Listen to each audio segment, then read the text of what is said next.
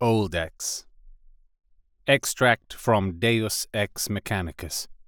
Codex Necrons. 3rd edition. Page 50. Written by Andy Chambers. Narrated by R.J. Bailey. Rogue trader Septimus Gregor and his crew stood staring at their fortune.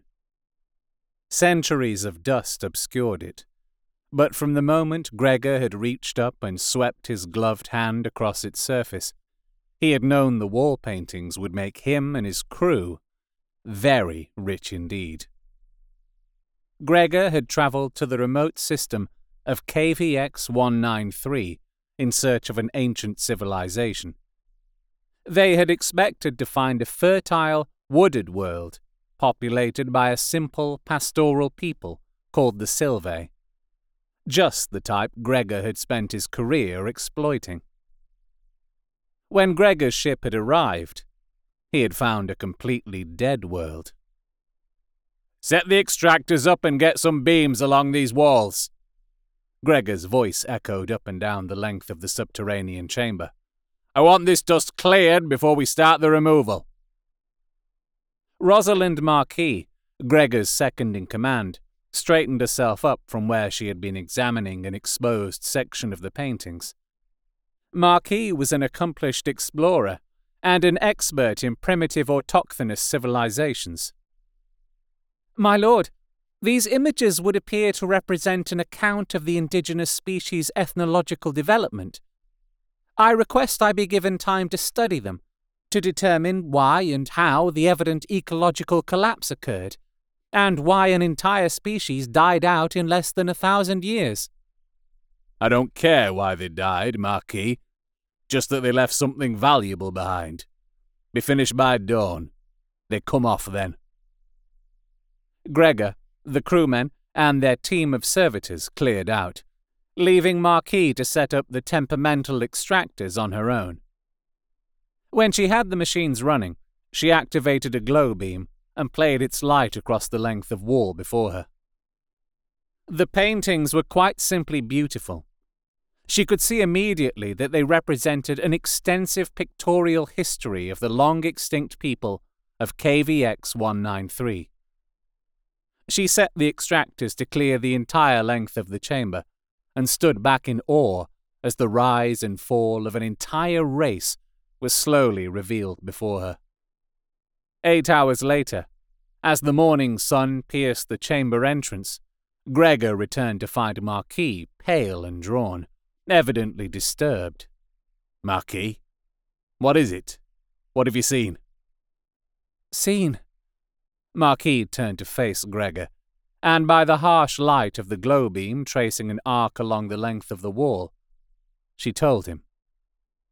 "Look here." She directed Gregor to the first of the paintings. "The Sylvae attained what the machine god adepts class Xenos Awareness Index Level Beta, and started recording their history many thousands of years ago. At first, it's standard spirit worship, but look here." She pointed out another area, one in which the primitive Sylvae bowed in worship to a tall, slender humanoid who smiled down at them in mocking patronage. A host of metallic skeletal warriors surrounded the figure, standing watch over the scene of obeisance. Marquis seemed distracted for a moment as she studied the disdainful expression on the godlike figure's face. Gregor laid a hand on her shoulder, and she shivered. "Their new god demanded the people's total adoration. Here, it seems to be testing them, promising the race as a whole greatness at its side should they prove worthy. Then it disappears. It becomes a distant figure. The images suggest it's sleeping, but through the ages it reappears. It appears to be returning at important points in history, directing the Sylvae down certain paths and always testing them." Marquis led Gregor further down the chamber, indicating with wide sweeps of her arms the passing of millennia. She pointed out occasions where the visitor would deliberately intervene in the Sylvae's development. For unknown reasons, Their god steered them away from mundane advancements, halting achievement at the early Iron Age level, and instead empowering them to intellectual feats verging on the metaphysical. Because of their fickle god, the Sylvae slowly became a deeply spiritual and philosophical people. See here, Gregor, this is the beginning of the end for the Sylvae. The Imperial explorators arrived. They made contact following the prescribed protocols, but there was conflict nonetheless. I imagine the missionaries took exception to the native religion. They bombed the centers of worship, killing hundreds of priests, then left. We know from the records we uncovered at Cardoneash that the fleet logged the world before carrying on towards the Rim. Of course, we don't know what happened out there because it didn't return. They were nearing the end of the paintings now, and Marquis led Gregor on to the last phase of Sylvae history. After the explorators had left, the Sylvae were in turmoil. They couldn't understand why their god had not returned to protect them. Their religious leaders couldn't help, as all the senior priests had been killed in the bombardment. Here, the god returns, but not to adulation and idolization.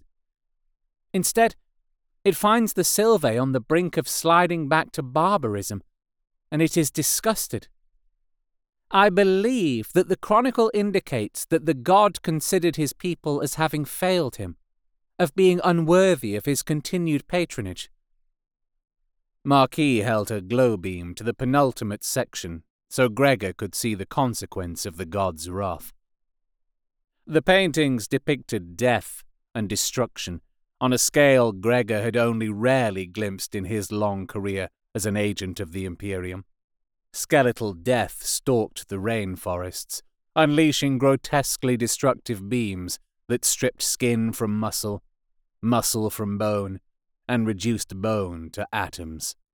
Weapons of awesome scale were unleashed upon the surface of the planet, until all life was scoured from the land, forcing the few survivors to take refuge below ground. They didn't last long after that, my lord. There were too few of them to maintain a viable gene pool. They lived down here 2, maybe 3 generations, before they simply gave up. The land could not support them, and they lived in constant fear of their former protector returning to eradicate the few remaining survivors. Gregor left Marquis alone as he stalked off to round up his crew and begin removing the paintings. Marquis shivered, feeling as if she were under scrutiny. She turned to the painting, and her eyes met with those of the Sylvae's perverse god. She could swear it was laughing at her. You have been listening to Extract from Deus Ex Mechanicus, Codex Necrons, 3rd edition, page 50. Written by Andy Chambers. Narrated by R.J. Bailey. Thank you to Graham McNeil for helping attribute the right authors to their individual stories. This production, like all of Old X, is entirely unofficial and uncommercial, from an out-of-print publication, is a derivative work with all copyrights owned by Games Workshop, and is a celebration of the hobby and lore I grew up with. If you have suggestions for other Old X fiction for me to narrate, you can comment or contact me on Twitter @RJBailey. Links are in the show description. You can and should follow Graham McNeil on Twitter @GrahamMcNeil, and you can find his website at graham-mcneil.com.